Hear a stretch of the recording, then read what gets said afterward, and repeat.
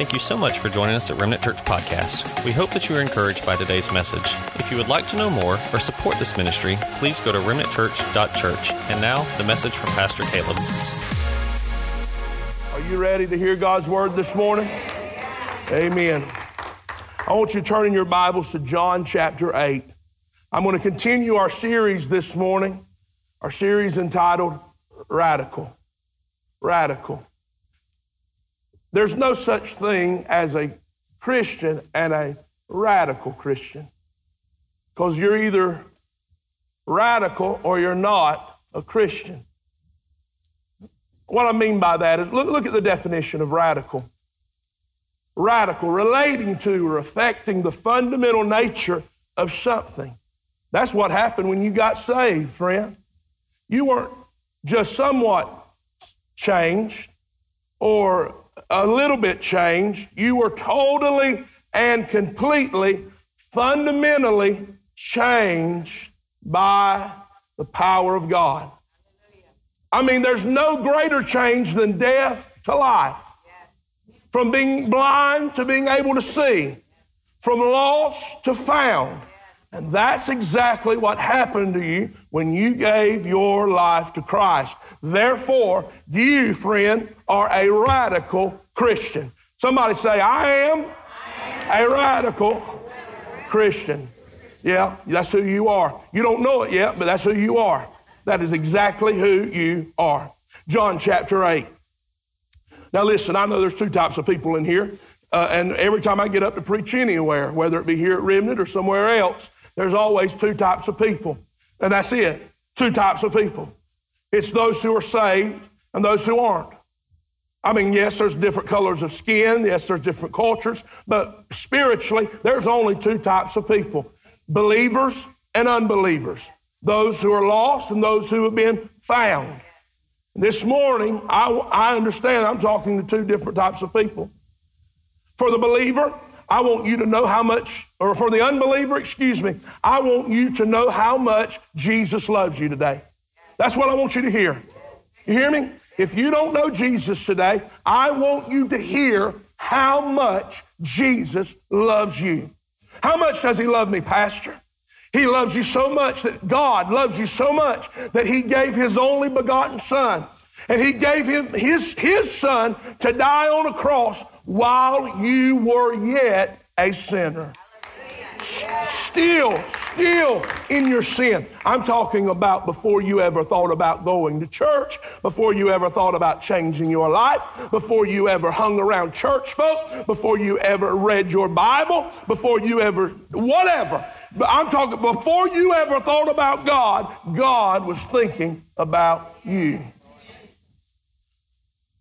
So unbeliever, I want you to hear how much Jesus loves you. Believer, I want to remind you how much Jesus Christ loves you, what he's done for you, and now listen, what your response should be to his grace.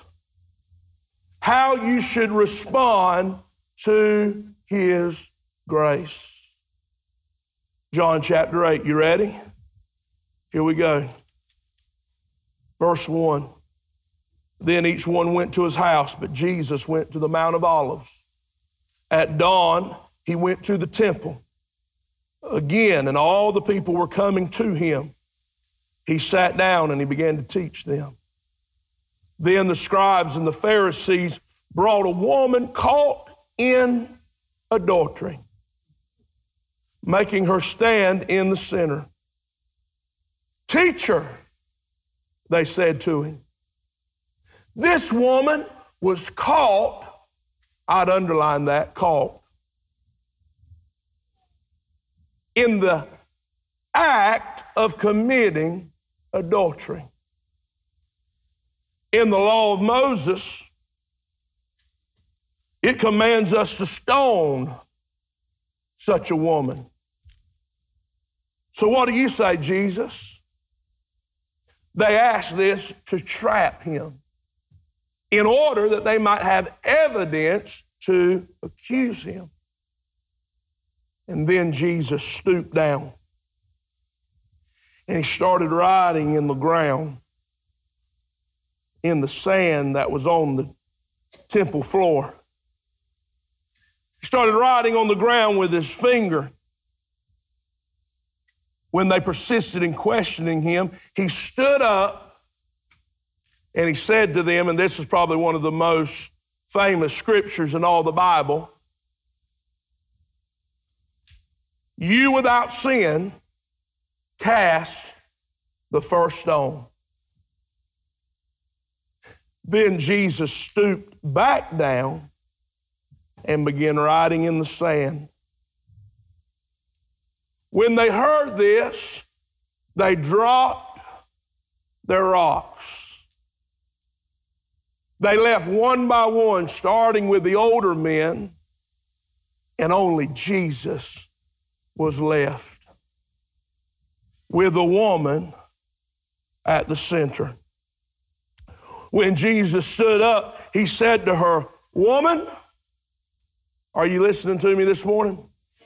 "Where are they? Has no one condemned you?" She looks up. "No one, Lord." And then Jesus said to her, "Neither do I condemn you." Oh, hallelujah. And then Jesus said, "Go, get up, and from now on, do not sin any more." Now, the first thing I want you to look at is this. The Bible says that they caught this woman in the very act of adultery. Caught her. That means they tried to trap her. In other words, to catch someone in the act of adultery, it means they seen her in the act.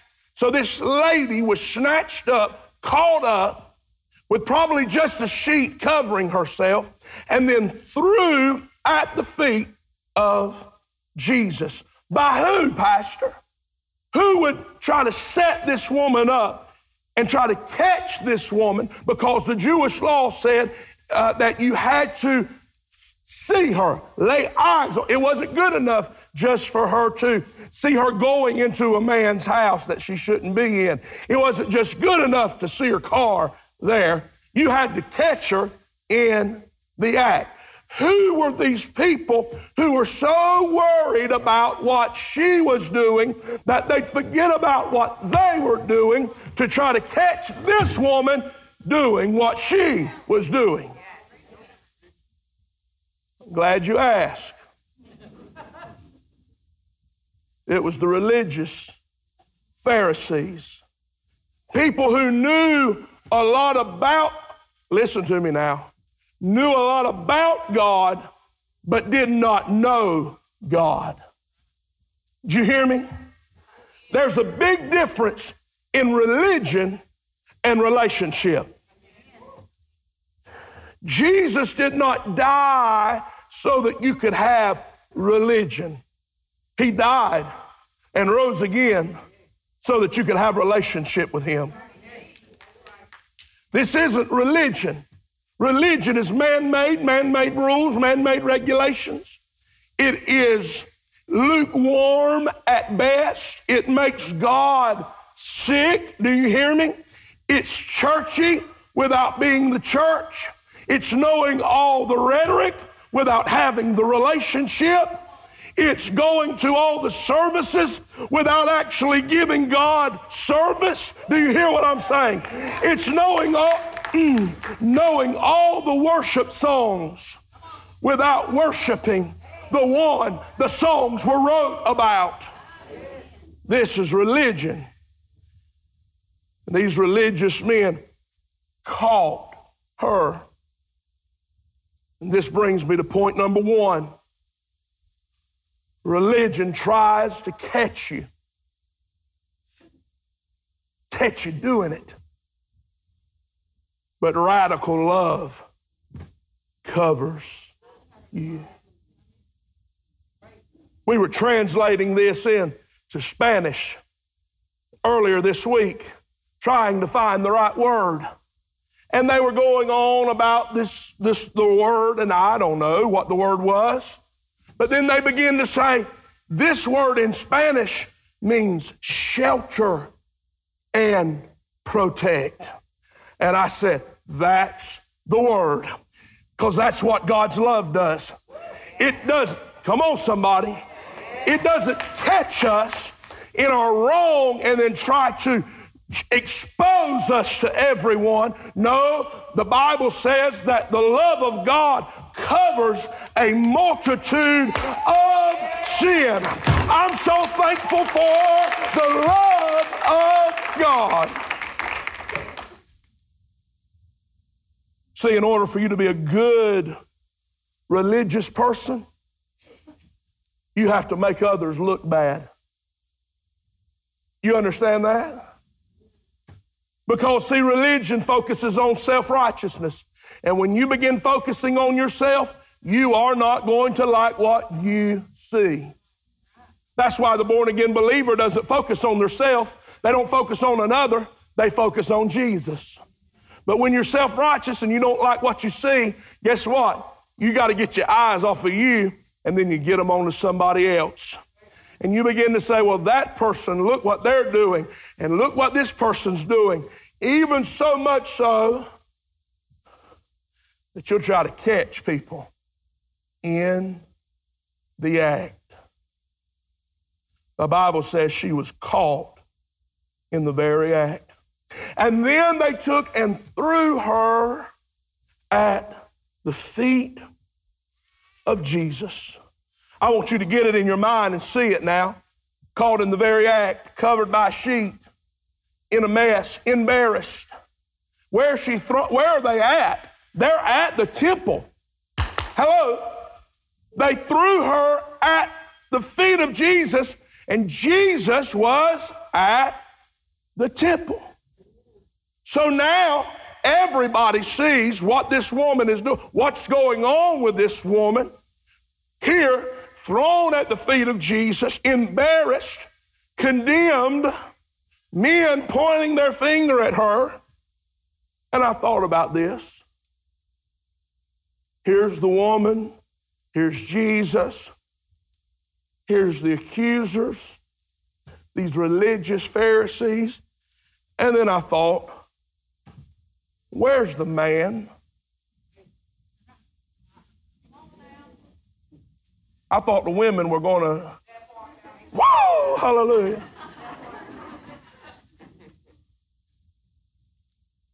Where's the man? Point number 2. Religion picks favorites. What do I mean by that? I mean, religion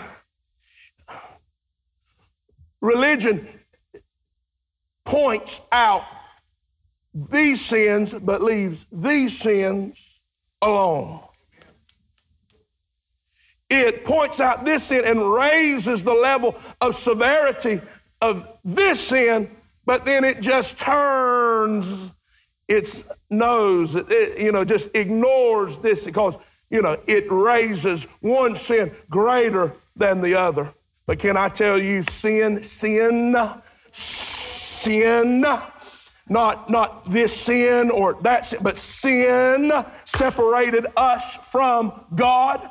The adultery, just as much as the white lie, whatever that means, all of it sets us apart from God. It separates us from God, and we cannot get to God unless Jesus intervenes, the one who knows no sin.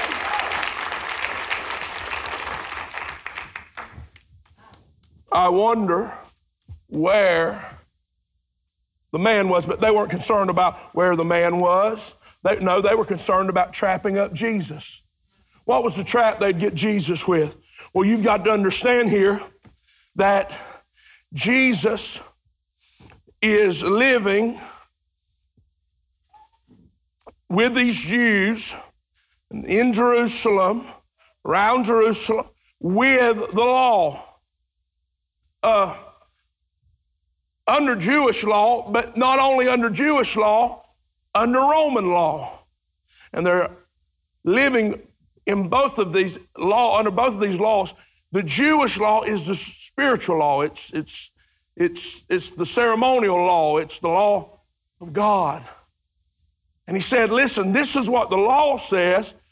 The Jewish law says we're supposed to kill this woman.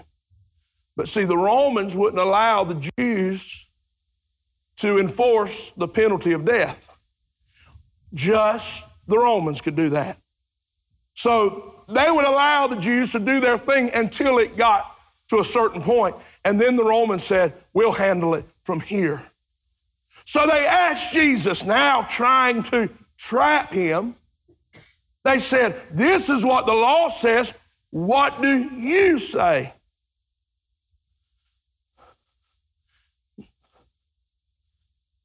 And the Bible says Jesus got down and he began to write in the sand. And then he stood up and he said, those of you who have never sinned, you be the first one to throw the rock at this woman. They hushed, I guess. And then Jesus went back down, got on the level with this woman. Got back down and began to write in the sand again. I wonder what he wrote. The Bible doesn't say what he wrote. But you know what I think he wrote down in the sand? I think he wrote down the charge, adultery. Then I believe he wrote down the punishment, death. But then what I love is what he done next. He stood up.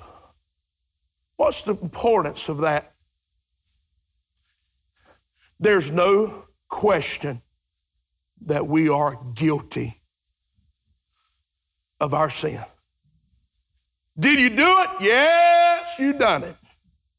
You may not be doing it now, but you've done it before. Did you say it? You guarantee you said it. You lived it. Some of you shot it up, smoked it, told it, sold it,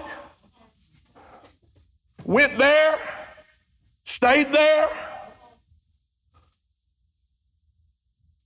That's not in question. But here's the beauty of the gospel.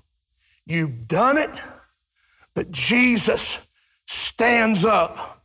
Yes, you were an adulterer. Yes, you were a sinner. Yes, you were a liar. Yes, you've done these things, but Jesus stood up in your place. Jesus stood up and said, yeah, they've done it, but can I remind you what I done over 2,000 years ago?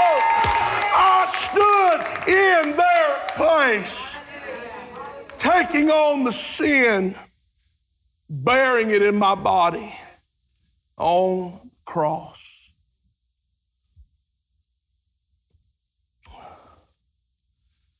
Then he stooped down and continued writing on the ground. You know what I like about this? The woman didn't say anything. Jesus stood up for her and spoke up for her. Some of y'all need to just shut up.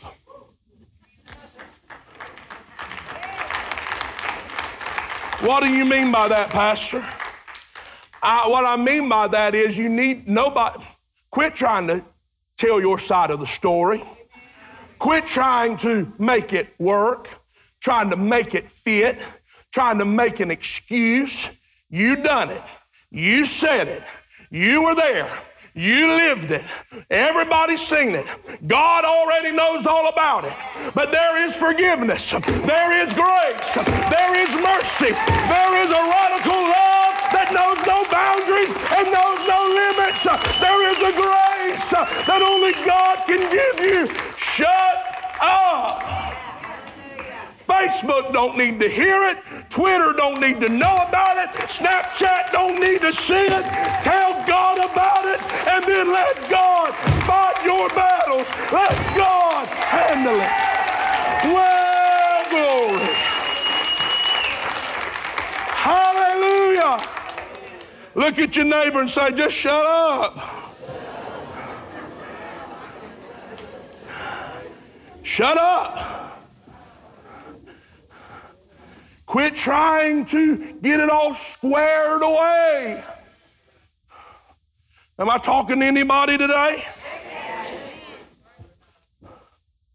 She didn't say a word. You know what she didn't say? She didn't say, well, yeah, but let me tell you what he done. She didn't say, where's he at?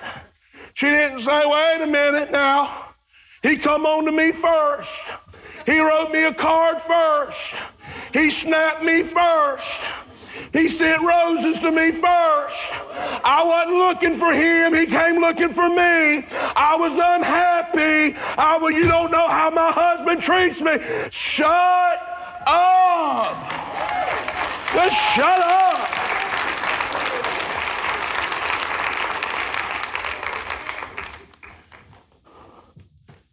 up. Well, you were wrong. Who's this woman? I'm this woman. Notice she didn't have a name. She was the adulteress. But you're this woman. I'm this woman. Everybody in this room has been this woman. We're the woman thrown at the feet of Jesus, Satan making accusations against us, and us knowing that we done it. But thank God for Jesus. Thank God for Jesus. Let me show you what Jesus done. First of all, he didn't condemn. He showed compassion. But now listen to me. He didn't compromise. What do I mean by that? Look at the last verse. Verse 11. Who condemns you? No one, Lord, she answered. Neither do I condemn you. Go from now on and do not sin anymore. You hear that? He didn't condemn her. He had compassion on her, but he did not compromise. He didn't say, oh, I know you. I know, baby. I know. It's all right. It ain't all right. You hear me? To hell with that kind of thinking.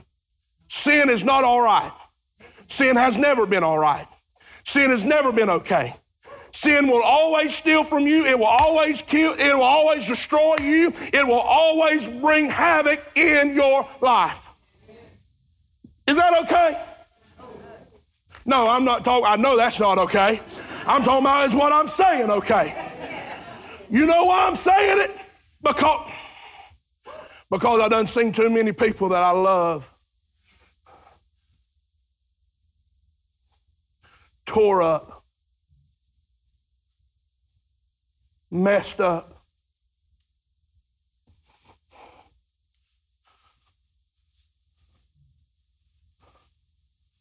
went back, started talking to the people that they had stopped talking to, hanging around the people they quit hanging around, picking up the stuff that they laid down. You're crazy if you don't think I'm going to talk about it, because I love you. I love you. And you can walk out, you can leave me, you can hang up, you can whatever, but you can go to another church, you can find you another church, you can get another preacher, but there's one thing, you are not going to get away from God. And God is going to draw you And if you get miserable, you'll just be miserable. And I'm hoping some of you get so miserable that you say, I can't do this anymore. I can't live like this anymore. And you go running back to God. Hallelujah. So if you don't think I'm going to talk about sin, you've lost your mind.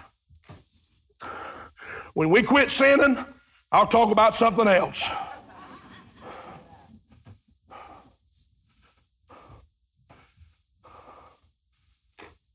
Did I tell you because I love you?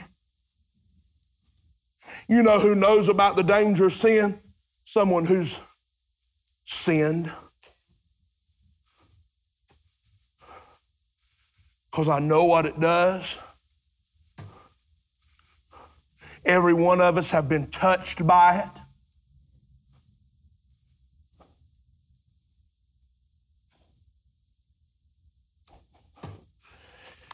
Who condemns you? She said, Lord, there's nobody here. He said, neither do I condemn you. Go, sin no more. Point number 3 is this. My response to God's radical grace should be radical obedience. He caught me in the sin, but He covered me. He didn't expose me, but He rescued me. Now, I've got to live for Him.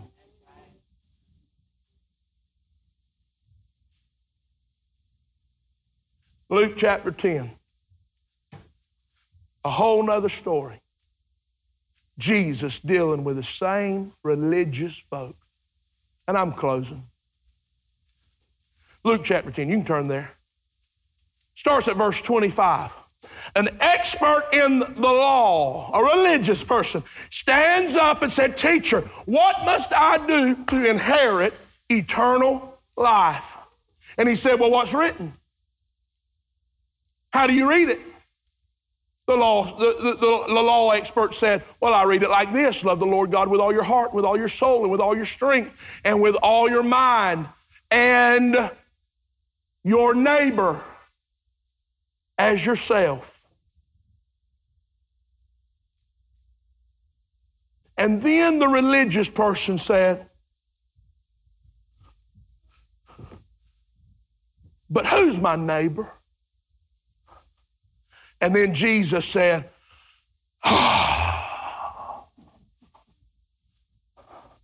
It don't say that, but He did. You've lost your mind if you don't think Jesus said, who's your neighbor? All right. He said, let me explain it to you. He said there was a man who went down from Jerusalem to Jericho and fell into the hands of robbers. They stripped him. They beat him up. Are you listening? Then they left him for dead. Here's the good part. A priest is coming. A preacher. Surely he's going to do something about this man who has been stripped, beaten, and left for dead. And the Bible says the priest sees this man and says, oh, crap. I don't want nothing to do with him. And he yanked the reins of his donkey to the other side of the road into oncoming donkey traffic to get away from this man. That's what it says. And when he saw him, he passed on the other side. Then, okay, strike one. Then in the same way, oh, here we go, a Levite. What is a Levite? This is the worship leader. This is the one who helps the priest, who works for the church, who loves the Lord, who loves to sing, and praise God and lift their hands and give in the offering and do all kind of church stuff. Surely he'll help. Same thing. Snatches the reins of his donkey, swings into oncoming traffic just to not have to deal with this man. And then Jesus says, after the priest passed him and the Levite passed him, a Samaritan came. Now this is important because Samaritans and Jews normally had no dealings with each other. They were culturally indifferent.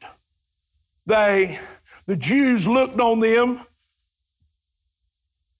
as substandard humans because they had mixed relations with people who didn't serve God and different reasons, but that was the main one. But a Samaritan riding on his donkey, on his journey, came up to him, and when he saw the man, listen, when he saw the man, he had compassion. And this morning, I'm talking to church people for just a moment. I'm praying that once again, we will be baptized in compassion.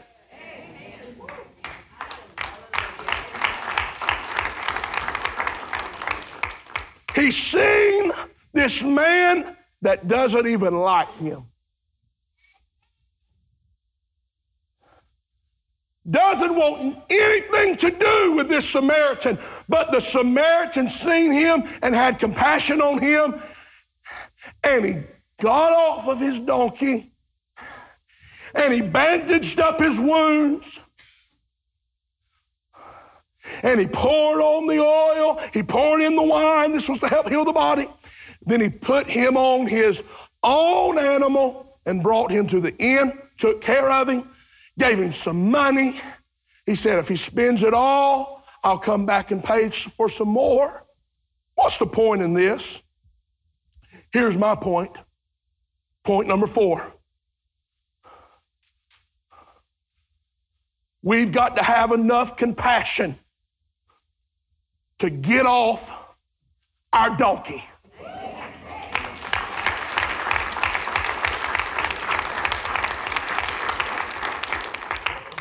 Huh? Yeah. Do you get what I'm putting down? Are you picking up what I'm putting down? It's time to get off of our donkey for just a minute and say, I know what it's like to be beaten and left for dead. I know what it's like. Some of y'all forgot what it's like. And I was talking to the Lord this week, and this is what the Lord told me. He said,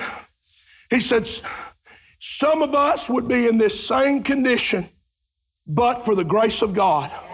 Hey, you better stop looking down on people and where they're at, because if God had not saved you when He did, at the time He did, you'd be at the same place. Stripped, naked, broken, busted, and left for dead. But for the grace of God, so go I.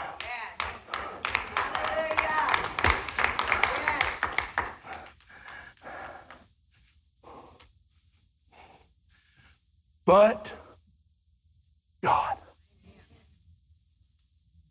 Huh? But God. I like big butts and I cannot lie. Other folks may deny.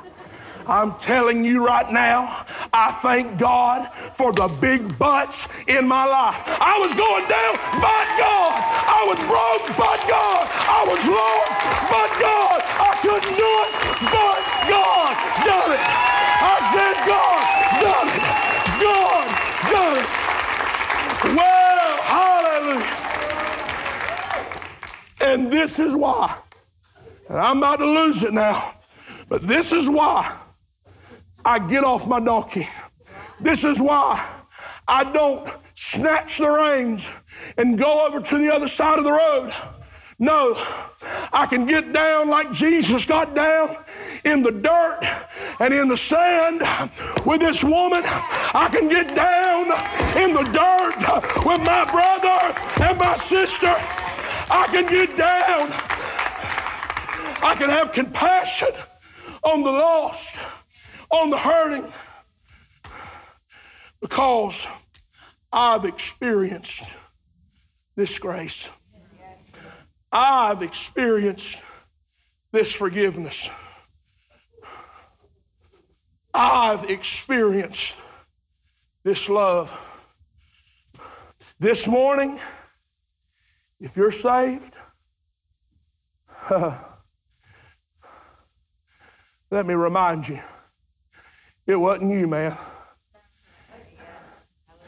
It wasn't you, ma'am. It wasn't you, sir. You was busted up on the road, hung out, hung over, left to die. You couldn't get up. You couldn't get the help. But help came to you. Help came to you. Therefore, because I've been touched by God's grace, because I've been saved from death, I can't help but tell other people about what God has done for me. That's our response. That's our obedience. That's what we're to do. That's who we are. That's what God has called us to do. Oh, hallelujah. Oh, hallelujah. What good is your gospel if you don't tell it? What God, you're going to stand before God one day. And if you're saved, your soul is settled. But He is going to ask you, what did you do with my son, Jesus?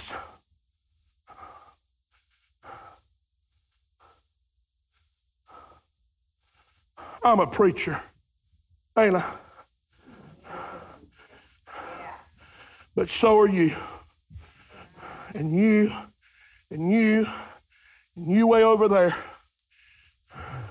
You have been called to preach the gospel.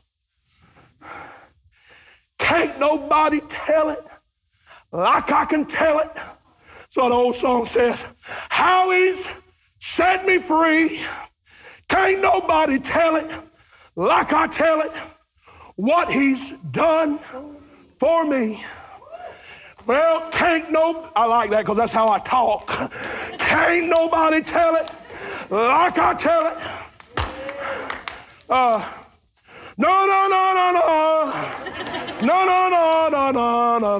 I don't remember how it goes. But nobody can tell it like you can tell it. Nobody can tell your story like you can tell your story. Oh, hallelujah. And I'm telling you, well, I don't know if I am ready to tell it. What do you mean? I'm not talking about you don't have to know any scripture. I'm saying you don't have to know where Genesis is or Revelation. All you got to do is be able to tell them what happened in your life. That's all. That's all. Hear me. Hear me. We're living in the best days of the church. Oh, yeah. I'm telling you. I'm telling you. People are realizing once again how fragile all this man-made systems are. Government, economics, all of it. Man-made. Going to fail. Based on man. Set up on sand. Going to wash away one day. And men and women are looking for something they can put their faith in that will not fail and will not let go of them and will not break down and will not tremble when there is stress applied. It's the gospel of Jesus. Men and women are looking for something to place their faith in. Now is the time. I'm the adulterer. I was the woman at the feet of Jesus. I was the man left for dead. Jesus came to me when I couldn't come to him.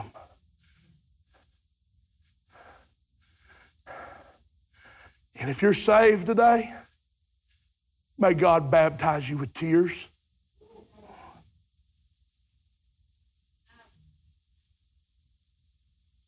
I know I cry a lot, but I wouldn't have it any other way. I want to stay broken before God.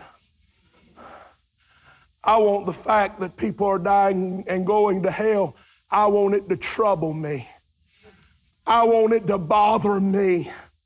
I want to get to a place in my life where when I see somebody, I don't see the color of their skin. I don't see how much money they may have or may not have.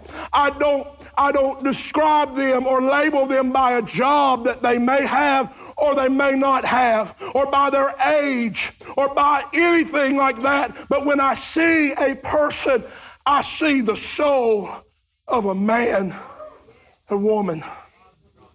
Because one day, friend, everything that I mentioned is going to fade away. There'll be no PhDs in heaven or hell. There'll be no doctorates in heaven or hell. You'll be not known by your occupation in heaven or hell. Your account balance won't matter in heaven or hell.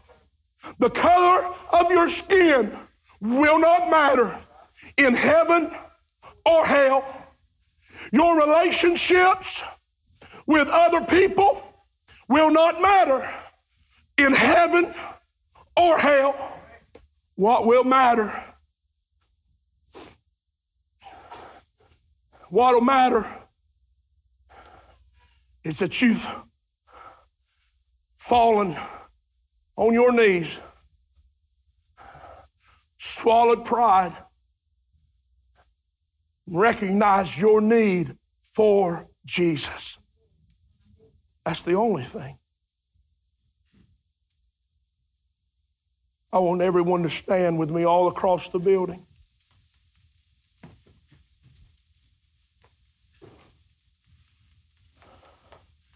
For the believer today, and I wish you'd keep them moving down to a minimum now. Somebody might give their life to Jesus this morning. 2 already have. So give me 5 more minutes.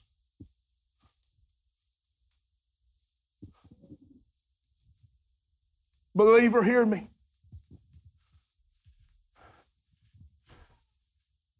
This is what I want for you.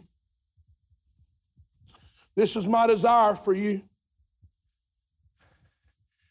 I want you to be bothered to the point that you'll step out of that which is comfortable, move into uncomfortable, leave that which is convenient, and do the inconvenient to reach people for Jesus.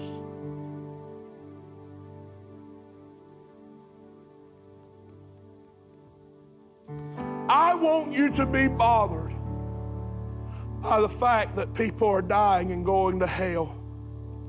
Do you want your friends to go to hell? Do you want your family to go to hell? Do you want people that you go to church with to go to hell? I'm about to lose it all, my voice. But I'll quit when I get finished. You see, these names on here, this isn't a fad. This wasn't something we done because we thought it was a good idea. This is the heart of our church. These names represent people who are lost, who aren't saved. Some of them are circled. Those are the ones that have been saved. This is what we're called to do. Preach the lost. And where our heart is not in the right place, if we're not crying tears over these names.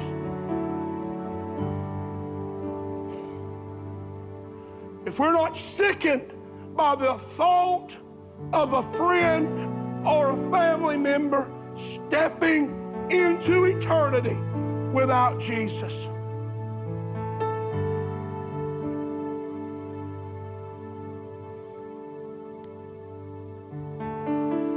So I want you to be baptized in compassion today. My goal was to do that by reminding you, Heather, that you're that woman. That you were that man left on the side of the road that nobody wanted anything to do with, John. That was you. That was me. That was you, Robert. That was you. It was you. It was me. And I want you to be reminded of that. I want you to show compassion, not condemnation, not compromise, but compassion, pointing people to Jesus. And then I can't show compassion if I don't give you an opportunity today to come to Jesus.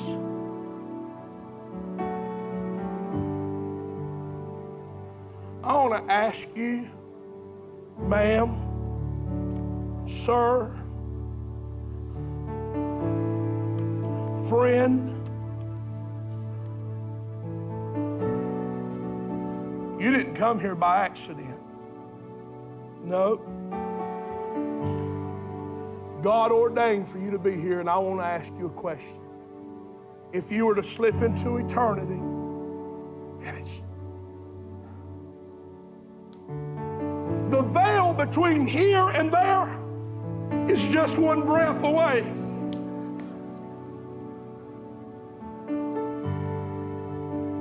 It's one heartbeat away. The veil, the cloth, the wall that separates this life from that life. The Bible says it's just a vapor. It's just the fog in the morning. That's all it is. You see it when you go to work. When you look out the window after you get to work, it's gone. Just like that. Life is but a vapor. God has not promised you any length of time. He hasn't promised you tomorrow. He hasn't promised you this afternoon. But He has promised you this. If you place your faith in Him, He promised you if your next step steps into eternity, or your next step is here on this earth, that He never leave you nor forsake you. That every step from here on out is ordered by Him. Now, I've preached as hard as I can preach. Holy Spirit, Oh, God. Do what only you can do, God. Speak to the hearts. Speak to their hearts, oh God. Compel them, oh God, if they're not saved. And I know there's people in here that aren't saved today. I know it. Because God wouldn't have gave this message to me if there weren't. And I'm asking you to quit resisting and surrender.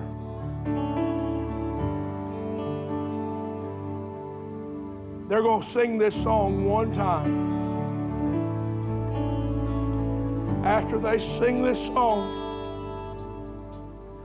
I'm going to open up this altar. I'm coming down here now because I want to be the first one to welcome you into the family of God. We hope that you were encouraged by today's message. If you were, please feel free to share on social media, subscribe, or leave us a review. We can't wait for you to join us here again.